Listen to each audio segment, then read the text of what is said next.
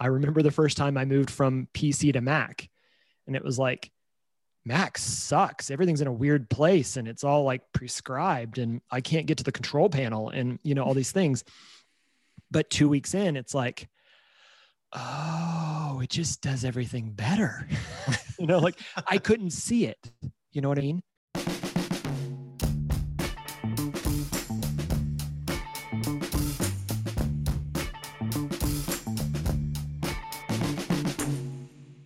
Dan, how's it going? Good, George. What do you have for us today?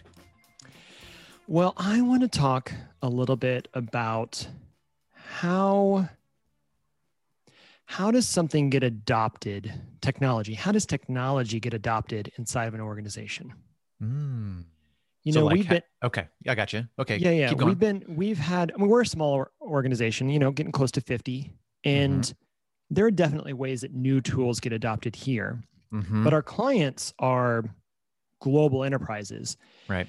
And a lot of times they're trying to either get the adoption of custom software they've built, right, or licensed software that they've purchased, getting adopted by their people, by their staff, and getting actually used because they're not spending an insignificant amount of money. Oh yeah, not at all. Yeah. So I want to talk through that today, but I got to be honest. I think your and I's brains aren't enough. We're limited. I think that's true most of the time. So I want to welcome our guests today. We have Justin and Tyler with us, part of the Crema crew, part of the coaches team, the strategy team. And they're on the show with us today. Welcome, gentlemen. How are you today? Well, hello. Doing fine. Hello. Doing well myself. Awesome. You guys have been a part of a few different sides of this conversation, both from helping Crema adopt new tools and also helping our clients adopt new tools. Let's start off with just a simple first question. Where does it start? When somebody starts thinking about, I need a tool, how do companies go about choosing software? I'm gonna throw that to you guys. See, where do you think that people start when we go down that path of choosing technology to use?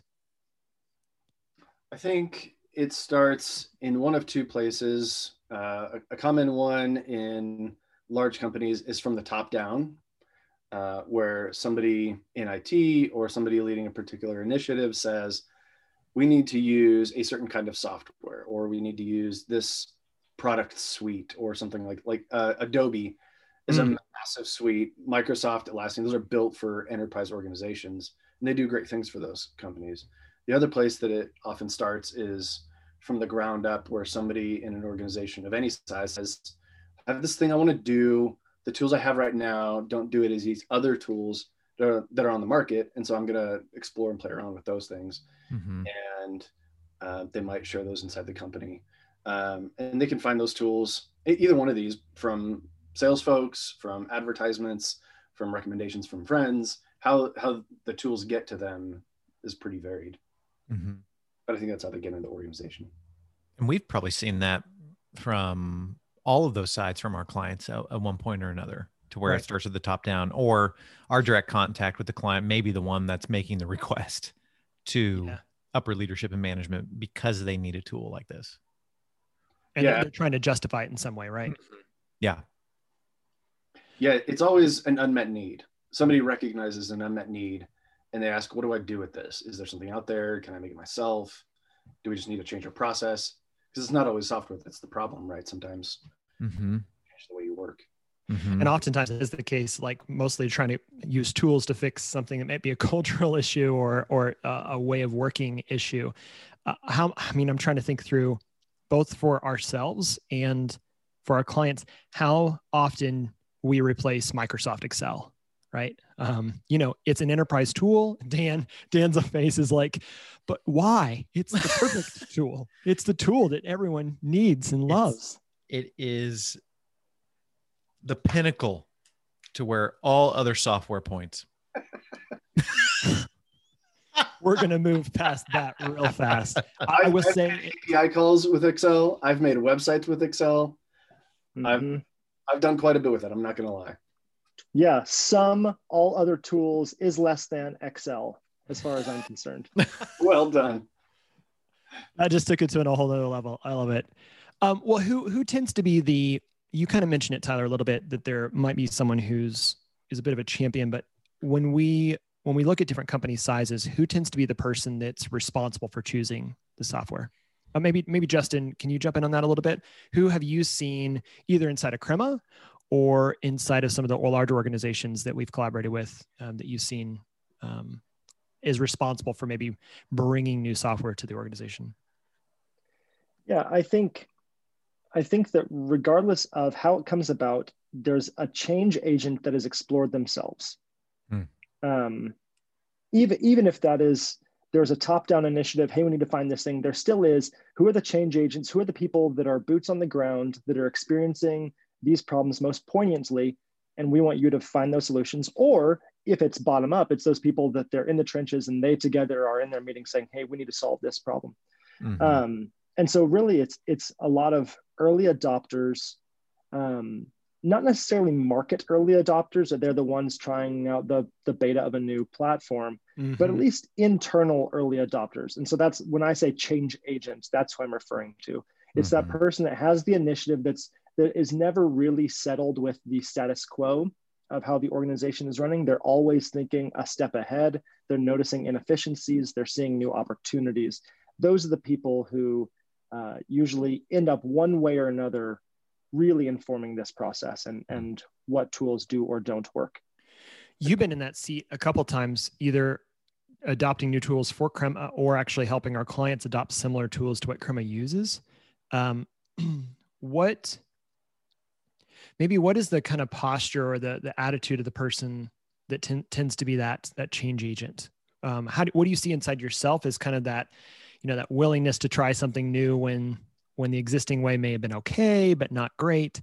I think Miro is a perfect example. I know you've really helped be a pretty big change champion, both for Crema with Miro and working with a lot of clients as they introduce a tool like Miro in the age of remote work.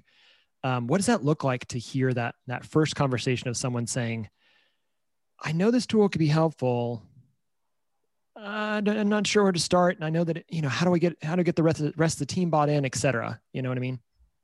Yeah, I think one thing that I've been learning myself in any type of change is that there has to be small, manageable wins that have to come. That if it's top down and the full leadership team is on board, we just had an all company lunch and learn where there is a mandate from leadership. We are moving from this tool to another. And so we are adopting it. And so in that meeting, we were like literally 30 minutes ago, we were just presented with, here are the 5 main features. Here are the 5 that we're going to be using. And it's like, get on board and it's going to be great. To which we said, this is great. But if I was the internal change agent, I probably would not show that much because other people don't have the time or interest that I've put into it at that point. And so I think it's finding it's quick wins. I don't want to know a full feature. I don't need to know the full suite of tools that are possible. In fact, that may be overwhelming and do the opposite of what we'd like. And so I think when being that internal change agent, let's find those small wins. Let's find small projects where we can solve one use case with this and focus on the deliverable. Don't focus on the tool itself, because then there's this, well, that was really cool. How did you accomplish this? Let me show you what's going on behind the scenes. So I think those are some things that I see in those leaders, internal change agents, is they're playing the long game, not the short term. I need everybody to be using this all the time in every way. You got to be more patient than that. So Justin or Tyler, can you think of a real use case of something we're using right now to where it started more as an internal, a change agent versus top down, and give us some examples of those small wins? So I'm going to take this one because I'm on the receiving end of this one, and it's the tool Loom. Loom was a tool that we use to asynchronously communicate as a team. Before COVID, Crema was a remote first culture, but a lot of us, probably 75% of us, were in the office together. Right. One of the coaches at Crema, Michael, had moved to DC about 2 years ago, Washington, DC. And I don't know what other DCs there. I don't know why I needed to clarify. District. I love it. But Michael was really excited about Loom, and he was sharing links, and he was saying, "Hey, I think this is worth it. You should try this." And honestly, I didn't care. He was going for the small win, and I didn't really even throw him a bone because I didn't see a need for it at the time. And then COVID happened, and I thought, okay, now we've got this moment of change. I sure am glad that Michael has done some of this work before us. And so Michael said, "Hey, I really think that we should try this Loom thing." Our team took it on, other product teams take it on. It's now integral to how we interact with our clients. And I think in a hypothetical future world where we're all in office, or 75, 50% of us are in the office together, I still think Loom is going to be the primary way that we avoid having meetings and we asynchronously communicate to the team. Yeah. And so that's an example of a time that I was hesitant.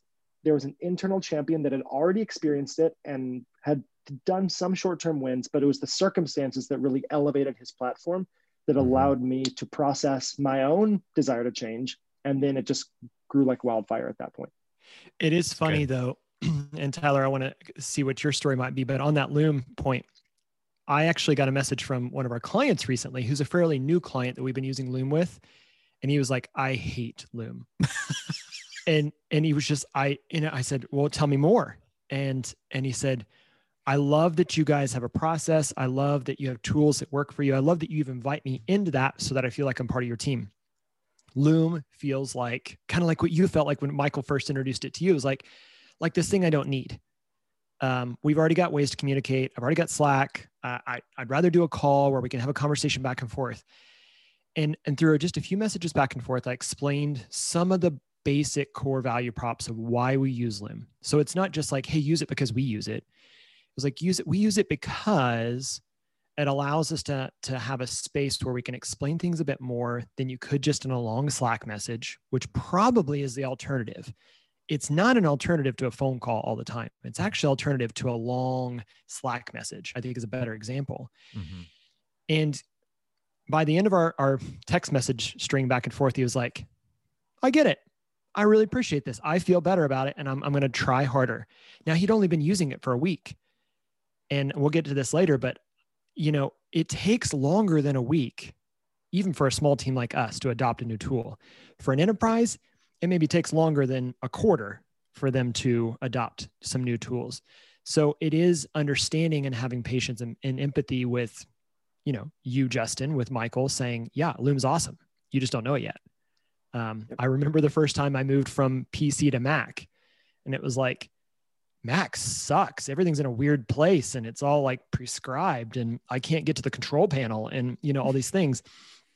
But 2 weeks in, it's like, oh, it just does everything better. Like I couldn't see it. You know what I mean?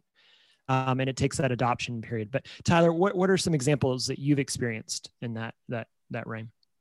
The most recent one from a design perspective is Figma, where last year, and maybe even before, our designers were playing around with it, and we had talked about it, and like, "Hey, can we use it here? Can we use it here?" And I was not sold on its ability to serve our clients as well as the Sketch and Vision power combo that we had been using for a while. Mm-hmm. I've been using that I was super proficient with, and so we had invested into, right? A lot of money for Sketch licenses and oh my gosh, Envision licenses, which we were in, tens of thousands of dollars into investment of using these existing tools. Yeah, and not only that, we had shaped our client engagements and relationships around those tools as well, and we had sold those into our clients because these were good tools and they worked for the purpose that we had. And my favorite quotation around this topic is, and I've shared it with you guys ad nauseum, but it's a quote from Winston Churchill where he says, "We shape our structures and thereafter they shape us." Mm-hmm. So we shape our buildings that we live in, we decide how they're going to be built. And then after that, we are shaped by them, our interaction patterns and the conversations we have. And so we were living in this structure of Sketch and Envision. And then the designers came in and said, "Hey, what about this cool new tool?" And I said, these are some criteria that I have for making that switch. Is it good for clients? Is it good for you in doing the work that you want to do? Not just the fun the fun basic work, but can we really do these intense design system type projects that we do really well in? And well, it's not quite there yet. Maybe it needs some work, but over time, the designers, they found themselves playing around with it more than they did in Sketch. And so that was a cue for me. It's like, oh, okay, this is becoming not just a tool that that I tell them to use, but it's actually helping them be more productive. It's helping them enjoy their work because there's not so much overhead in producing the work. And then early-ish this year, we had our first client project with it, and it was kind of a pilot to see how it worked. And there were some kinks that went along with that. But now it's easily the design tool of choice for not just our product designers, but our marketing and growth design. Like, there are so many people in Figma right now that it's not even really a design tool. It's a collaboration tool for all of Crema, where developers and the marketing team can be editing in there. It's just really powerful.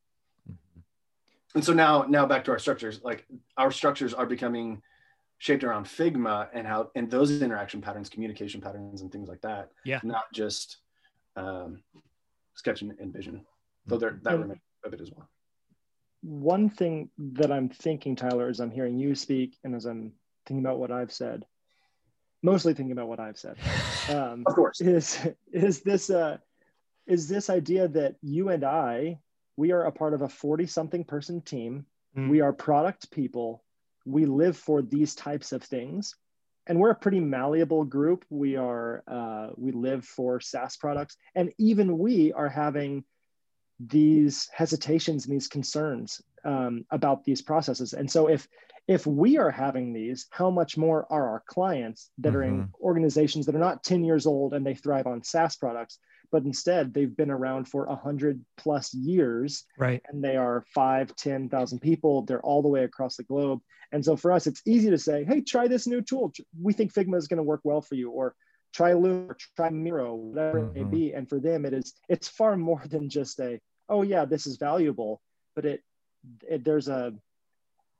feels like attacking Helm's Deep, right? Where there's just like this impenetrable wall that's hard to get through, but we just need to be that one orc that finds that little river and then blows up the wall. Yeah. And then carries the Olympic torch right into the sewer. That's right. Yeah, that's my liberating structures. I like it. Liberating structures. Yeah. And what you're talking about as well, we have far less constraints on adopting new tools, not only from the number of people that have to use it, but also from, security standards and right. Costing structures. So for us to have 20, 30, 40 licenses versus 500 licenses or 1,000 licenses or 5,000 licenses, you're talking about a scalability issue. And I think it is sometimes why we see people will choose to actually to go build their own CRM or their own project management tool, because they're like, the cost that it would take me to pay for the licenses of these things, I could just go build my own and have it do exactly what I want. Which, by the way, if you need any help doing that, that's what we do. And then how do you make sure that security signs off of it? How do you make sure that a procurement signs off on it, that it's budgeted for from leadership, et cetera? Whose budget is it coming out of? You're right. There's that wall is thick of what it takes to get through. Now, let's say you get through all those things. Now you have to move into, will people even use this thing? Right. So you may have gotten through all of the red tape, which we all know about, the bureaucracy of large organizations, which exists for a reason. But now you have to get to, will it be valuable enough? Is it easy enough to use? Is it viral enough internally that you get people adopting the tool? For me, that's the remarkable part of this whole discussion, is that even if, like, so Justin was saying, a team can say, hey, we want to use this tool, and it goes up the procurement ladder in a big organization. And as it goes up, it starts gathering requirements for what a tool like that needs to do. Yeah. So the expectations get bigger and bigger and bigger. And it's almost like a game of telephone, where whoever's in charge of signing off on these pieces of software, they have to make sure that all these constituencies are happy. And by the time that happens, the initial requester has lost any sort of joy in this new tool, because the tool has probably changed. We work with clients where we are hoping to help them train on a new tool and a new process, work with them through that. But then it gets to a point where they're like, yeah, we're not using that tool that we wanted. So we're gonna have to figure out how to work with this other new tool that we have no familiarity with. And the whole communication pattern around what is best for us in the way that we work. So that's why structures are so important, is because there are tools like Loom that work differently than Loom that fit other structures better. Or that's why Teams is preferred over Slack in a lot of areas because of just the Microsoft integration in general. Right. Microsoft integration, security, questions like that. And so it's a really fascinating aspect of this discussion.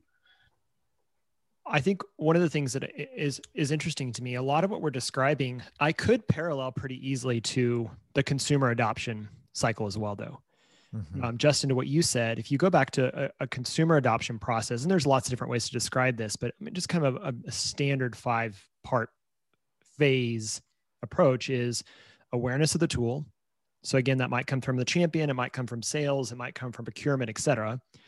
An interest. So somebody has to buy in, whether that's the person that's going to be training people how to use it, or it's the VP or the leadership, or it's the champion, right?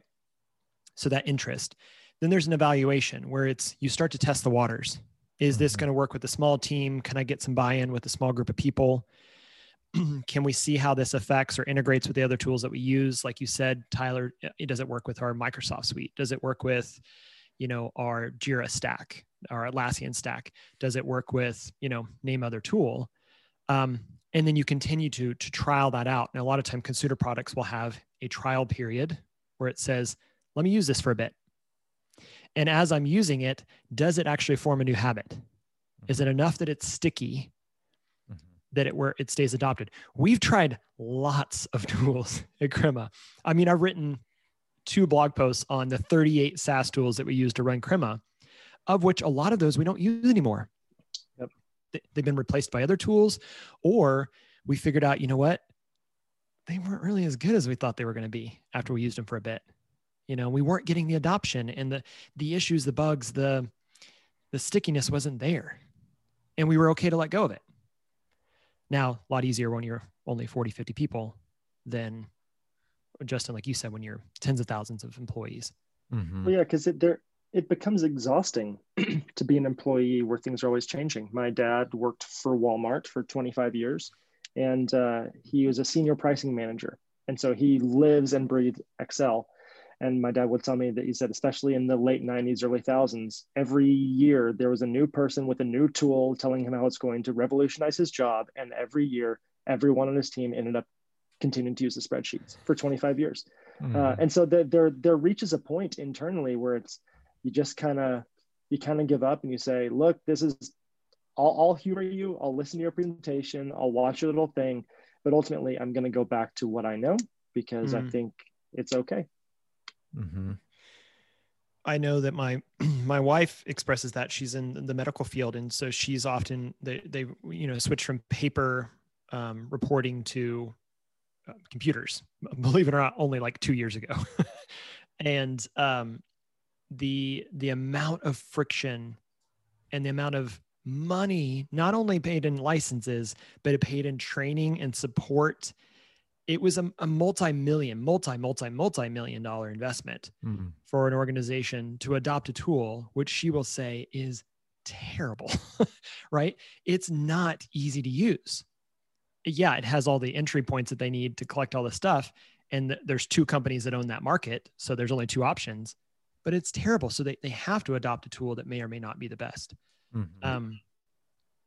So that's the thing, is that tool, that software was not designed and built for your wife. It was built for the people purchasing it at the procurement level, and the people who, at whatever level, were speaking into what requirements were necessary, and so on and so forth. And so it's a classic enterprise software problem, right? Where the people buying it are not using it, the people using it are not buying it. And so that's why product-led growth is such a powerful marketing and growth strategy, because it says, we are going to make this tool useful to the people who need it, and we're going to give them the tools to evangelize it throughout the organization, making the case automatic, providing evidence for the case to management, to procurement in advance of them actually knowing that they need it.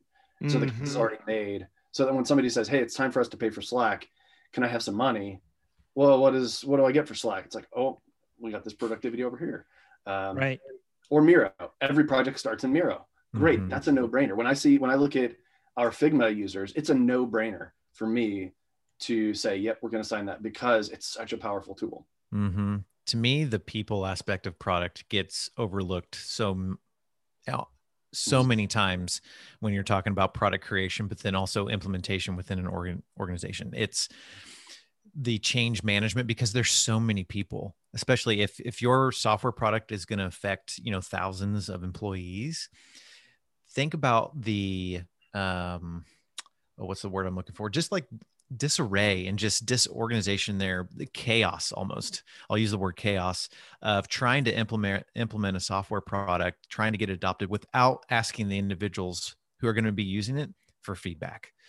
So take George Jesse's work is just this idea that if they were to do user focus groups or get it in front of the actual users and get feedback, yes, they may get feedback that might delay a decision, but in the end might save them time and implementation, because the change management and leadership aspect of it would go better. It would actually be able to get through the organization, because change management and leadership, let's get down to it, it's cultural. Yeah. I mean, when you're asking people to change, most people can get there mentally pretty fast. Yeah, we need to change, but that's not what you have to handle. What you have to handle and walk through carefully and with good strategy and just good decision-making is the heart issue of it. And that's where product design, product experience, and just getting this into an organization that makes sense is so key. So key. And that requires people going through the pain of change, right? I mean, I feel like that's a common theme on this podcast is it will be uncomfortable as you go through that change. We built a product just last year for one of our clients, and it checked all the boxes of what the product needed to do. And the potential return on investment, we did the math, it was massive. What was the hardest part had nothing to do with the technology and had 100% to do with getting people being willing to change their habits, willing to log off of this other thing they're using and log into the thing that we just built, right? I mean, that is so much harder, and that talks about people, Dan, to your point, that is so much harder than it is just to procure something, mandate it, and say, let it be, Right. And that's why you get people micromanaging and then frustrated and then resentful and everything else, instead of having somebody says, let me bring you into this, Justin, like you said, let me show you the small wins. Let me show you how this can impact your work and actually free you up. I think the best B2B tools, like we're talking about, they borrow interactions and serve expectations that come from the B2C world, because we're all on smartphones. We all use apps outside of work. And so they borrow patterns from the B2C world and apply them to B2B workflows. And so that can bridge the gap between what I need to be doing as a professional and how I expect things to work. Because let's face it, B2C companies have onboarding and training figured out way farther ahead than almost every B2B software. So true. What else to that point? So onboarding is a big factor. And I didn't plan for this, but I'm curious, what can you guys think of about the products you use or the products we built? What other factors in the product itself that are important to that product becoming cornerstone? What other attributes does the technology entail that actually help it at least move closer, faster towards that thing that people will endure the pain to actually start using it? I think that if the only thing that we're concerned about is the output of what the product will equip us to do, then we're missing at least half the story. Explain what you mean by that. That's interesting. Yeah, that tools are not just what they deliver. but it is how you use it. I've heard it said that every important progress or anything important always ends up in either a PDF or a spreadsheet. And so it's or a PowerPoint, or a PowerPoint. But that it's easy to say, hey, this is going to help you output this thing faster. You're going to be able to deliver this deliverable in a more streamlined process. But how does that process fit into their current workflow? If all it does is help them if all it does is give them a better output, but it doesn't impact the way that they're doing it, and it's not a more seamless experience, if it doesn't fit into their workflow, if it doesn't match the process that they have every day, then people are going to default to the old way of doing things. Right. So again, Tyler, I'm going to go back to what you're saying about the B2C world. How are we inputting data? Right. How are we collecting notes in this app? How are we chatting with others? Whatever it may be, we need to be exploring all areas of this. And I think that we shouldn't just focus in, like with our strategy and alignment sessions with our clients, we don't just say, hey, what do you need done? But we say, let's go in and let's watch you for a day. Let's observe why you're doing this. What time do you do this? Why do you do this in this order instead of this thing in this order? Or why do you jump between these three things? All of those things affect a product far more than just the output and the deliverable. Yeah, for me, it's a matter of flexibility, where almost every project for me starts with Miro. It used to be a Sharpie or a whiteboard, not a Sharpie on a whiteboard, but almost everything starts in Miro now. But not everybody's like that. Not even Justin, who I work with regularly, or George. Like the people that I work with regularly, they start their projects differently. But if a developer wants to jump in and use Miro, they can use it in a different way than I use it, but we can still collaborate well. And so there's not one way to use it. Whereas workflow specific tools, they make it really hard for other people to do that, because they have to change so much that it's just not worth it. They don't see the value. They don't see the value within the change. There's just too much distance for them to bridge that gap. And so that's one of the things about, like, coming back to what we do, like building custom software. It's built for the way that you work. Whereas other tools, you have to make sure that tool more or less aligns with the way that you already work. And then it's kind of closer. It's not going to be right where you work, because it's not built for you. It's built for you and millions of other people who work differently than you. There's like a common denominator there. Yeah, you can't reconcile that. And so you have to decide, do we want to use this tool that's going to force us to change a bit more in ways that we don't really want to, and then we're not set up to do? Or do we want to have a tool that helps us change the way that we want to? So I think that's also on a balance. There's a spectrum there too, because I think there's value. I'll use the example of Asana. I love Asana. I've been a fanboy, early adopter of Asana for, since I think, it was in beta. Asana was one of those tools that for the power user was awesome, because there was no constraints.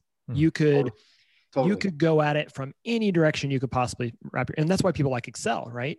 There's just no constraints. You can make Excel do almost anything you want it to. Now, that being said, what they've learned over time, just like every good tool, is that constraints actually create creativity, right? Constraints give people purpose. And what they struggled with is to tell users, here's how you can use Asana if you want to have a prescribed way of doing things. And I think that's a big balance. Miro, for example, an open-ended canvas to draw, to put sticky notes, to go infinitely large or infinitely small. And then they create the Miroverse, which has a bunch of templates that you can use to get yourself started, because starting blank is really difficult. And I think that's a really interesting modern balance that I think people procuring tools, people building tools need to be really thinking about, no matter the size of the organization, is how do you build something that has the flexibility, like you just said, Tyler, to meet people wherever they are, but does give them some guidance to how to get started, whether that's with onboarding or with maybe potential ways to use a tool that get them inspired on how to use it. And I think the other two things for me is modern tools, similar to consumer products, need to have a certain level of transparency because, Figma, Sketch was amazing, but you had a Sketch file in a Dropbox folder in a directory someplace that was like having it on a hard drive. It's 2020. We should all be able to jump into that tool at the same time, i.e. Figma, right? And have that collaboration, that transparency of work in progress and working together. But again, that's a cultural thing more than it is a technology thing. But those are just a few factors that popped in my head kind of underneath what you guys were saying, both from an onboarding perspective, accessibility perspective, prescriptive versus, I guess, flexible. Mm-hmm. I think that, Tyler, to what you were talking about with flexibility, I especially think it's important now in 2020, going to be 2021, as the rules are changing so rapidly. Yeah. That we need tools that are still investing in new opportunities, that are changing as the world changes, because our business is continuing to change. And the last thing we would want is to get a tool, adopt a tool, train everyone on it, and they don't have the same values that we have as an organization. And so we're going in one direction, and then they seem to be saying, no, we think we're done in this area. We're going to start moving into this other way. I think we need to make sure that we're on the same page, because adopting organization-wide a tool is kind of like buying a new car. It's like whatever we're buying now, we're not just buying this for the next year. Ideally, we're buying this for the next while, and it needs to be flexible and needs to be able to shift along with us so that it's a part of the ride and not something that hinders us inevitably in a month or a year and a half. That's a really good point, Justin. So as, I guess for our audience, as people are starting to approach this daunting task, and a lot of them just went through this, right? Everybody just adopted Zoom. Everybody just adopted Microsoft Teams or Slack. So they've been through the pain. I guess if you could give somebody some pointers or some recommendations about now what, maybe coming off of 2020, of a year of like, you can survive change. What are some things to think about as they step into new tools, new way to evaluate tools, new ways to think about integrating or building new solutions? What are some maybe takeaways? Yeah, for me, I think that like Dan talked about, it has to start at the cultural level. And I think from that extent, if we're in 2021 Q1 Leadership Summit, whatever it looks like, and we're not having a conversation about what our values are, I think that we're going to miss the mark on how we view change, how we view the malleability of our organization, and how we view challenges. Preach. It's good. So I think I just got excited there. Good job, Justin. No, come on. I hear you in the back. Yeah, but I think that you have to be having those conversations. To talk about tools without talking about culture is a moot point, and ultimately it's going to be stuck in the mud, I think, to an extent. And so you need to be talking about, hey, we just went through this, having an all-team retrospective. We just jumped on Teams, we just jumped on Slack or Zoom or whatever. What did we learn about ourselves in this process? What are the things that we didn't think were possible that now are? Who are the team members that we didn't think could change and they did? What are the things we noticed? What happened to make those things happen? And what trajectory are we on now? And how do we keep that trajectory going? I think those are critical conversations for now and for the next little bit. So good. It's really good. Tyler, what do you think? That's great, Justin. That my thought was along those lines. So thank you, Justin. Of course it was. No, it's about having a conversation about the way that you work, and it's an ongoing open conversation about the way that you work. There in any business, there are things that should stay the same and things that should change, and that's different for every organization, but you have to call that out explicitly, or else I'm going to be over here trying out all these new tools and looking for new ways to work, but somebody over here is going to say, we can't do that because that's not the way that it is. And if we're not on the same page about what needs to be improved, what even could be improved, or how to go about that, there will be zero progress and only frustration on both parties because there's just, we don't have a shared view of what the company and the work that we do could be. That's where that tool start, stop, keep comes into play a lot, in my opinion. What should we stop doing?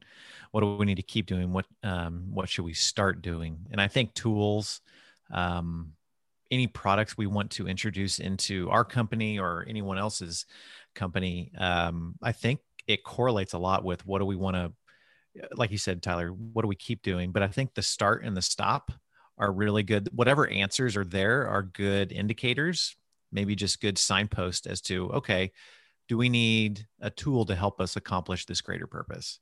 I really like that. Yeah. Go ahead, Ty. One last thought is give each other the benefit of the doubt, trust each other. Where I, as an individual contributor, might say, hey, I think this tool might be really good. I heard some friends in the industry recommended it to me. As I relay that to my manager, I might have to do some work to make the case for that, depending on the cost and how much it's going to change things.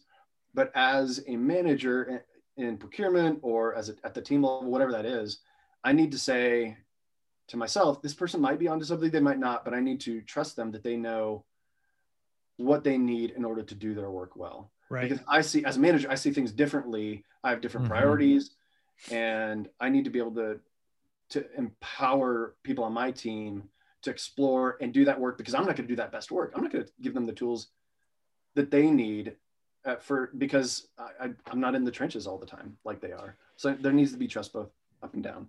And I think that comes back to asking the question, a simple question you ask is this best for the organization? Is this best for our team? And if they have a good case for that, giving them the freedom to try it, to experiment with it, I would say, don't tell your bosses this, but break the rules a little bit. Go rogue for a second, try out the new tool. Maybe you don't have to bring the whole organization into it yet, but if you're, like you said, Tyler, if your team can prove value, using a unique tool on the side, which, by the way, every organization has teams using tools rogue on the side. Then when it's introduced back into leadership, you can say, hey, you know what, actually we've been using Slack, or we built our own little tool to do this X, Y, and Z. And it's really great. It's changing the game of how we can get work done around here. Now you've got a story to tell. And I think, Justin, you've talked about before, I think that it is about pacing yourself, right? Like this, how do we make sure that we just don't overwhelm people with saying, let's try 15 new tools at once. Instead, introduce new ideas. You may have the one guy or girl that is passionate about trying new things. I'm that person. Everybody knows that. George is that guy at Crema. But because I like new tools, that's one reason I was so good at designing them, was because I was always trying every tool that came out. And so what I tend to do is I'll say, I found this kind of cool tool. I didn't go real deep. Hey, product management team, tell me what you think. And they might pull it up and say, it looks cool, but honestly, it's not going to change anything compared to what we do for Jira or what we do with Asana or whatever. Great, cool, carry on. I just wanted to throw it at you just because I'm the guy that's always looking, and that's okay. You name that person. If somebody does that on a regular basis, celebrate them, let them do it, but help them to understand that the actual implication of changing, it will take some work. And so this is my final thought. Famous not final thought words from me. from the coaching and strategy team. When will there ever be a final thought? Is that I think clarity and communication is essential for these types of things. Yeah. Reason being, George, I know that there's a difference when you Slack out in the general channel, hey, anybody who wants to try this app with me today, hop on in. There's a very big difference between that and through the announcements channel from our HR team, come to this event on this day, we're discussing this new tool. It is crystal clear what is the, hey, let's experiment, and this is expected of you. And and so George, you're the CEO, and yet I know when it's like, hey, George as a teammate wants this versus Crema as an organization wants this. Yeah. And again, Crema paces themselves. Crema knows that we can't be trying everything new at once. I've worked with clients where it's like, it's introducing 5 tools at one time and pacing ourselves. And so clear communication, here's what we're doing, here's why we're doing it, here's the timeline for it, here's what's expected of you, here's what we expect to see in a while. And then having a feedback loop for let us know what you think, obviously with a lot of work that went on before that. But I think that clear communication is essential. That's really good. My last thought on this is there's an inefficiency. Hold on, you already had a last thought. I didn't call it that though. You absolutely did. Oh, did I? No. Well, you should know better. My last thought on this particular thought is that there's an inefficiency that we're talking around. And if George, you testing out these apps and playing around with these various things is extremely inefficient in the short run, but in the long run, it pays off exponentially because you have so much context, not just about the tools that are out there, but about the best way for you and the teams to work. Right. And so when we think about IT departments and they say, everybody's going to use this diagramming tool because it's more cost effective for us to do so. It's like, well, that's great in the short term because it's one line item in the budget, but you're robbing the teams of one, autonomy and belief in the product and the way that they work, but two, the inefficiency that creates exponential dividends down the road that is just really hard to measure. I think there's a lot more to this conversation. Yeah, and I've got one last thought. Oh, no, we're moving on. I'm just kidding. Thank you, gentlemen. I think this is really thoughtful. And I think what this just exposes is that it's nuanced, right? This is not a binary conversation of saying, this or this. Yeah. This or this, you see the product, this is the best product in this market, you choose to buy that product, and then you mandate that it has to be used across the organization and everybody's happy because they've got the new shiny thing. It just doesn't happen that way. That being said, and I want to pull this maybe in the future back into our framework, because if you can really look at the behaviors of how people are working, Justin, what you said earlier about how people spend their day, right? What are they doing? And then how will a product or a tool or a piece of technology help or enhance that? Or how will it constrain them, right? And then think about how to allow people to explore. And then asking the question, how is this shifting your posture? How is this shifting the way you're thinking about your work? Do you have more space now? Or are you distracted and annoyed and frustrated? Right? Because now you've got all these things that are shifting your posture and your ability to do your work. But what we're talking about is giving them structures that actually point them in the right direction. So thank you so much for joining us, our resident experts on all things product and, well, Can we do a follow-up exercise? I have another hour's worth of thoughts on this. This is fun. Dan, any final thoughts? Any nuggets of wisdom on our way out? Nougats. No more wisdom, nougats. No more than what they offer. This is really good. Again, what we do is fun and it's exciting. We're building product, but it's definitely not easy, especially when you're trying to develop products that will help people's work go better and be better. That's a weighty task, but it's a good one. Well, thank you guys for joining us, and we'll see everybody next time. Thanks, guys. See ya. This episode of People of Product was produced by Larissa McCarty with support from Gabby Caton, Julie Branson, and Alexa Alfonso. Our hosts are George Brooks and Daniel Linhart. People of Product is brought to you by Crema, a digital product agency.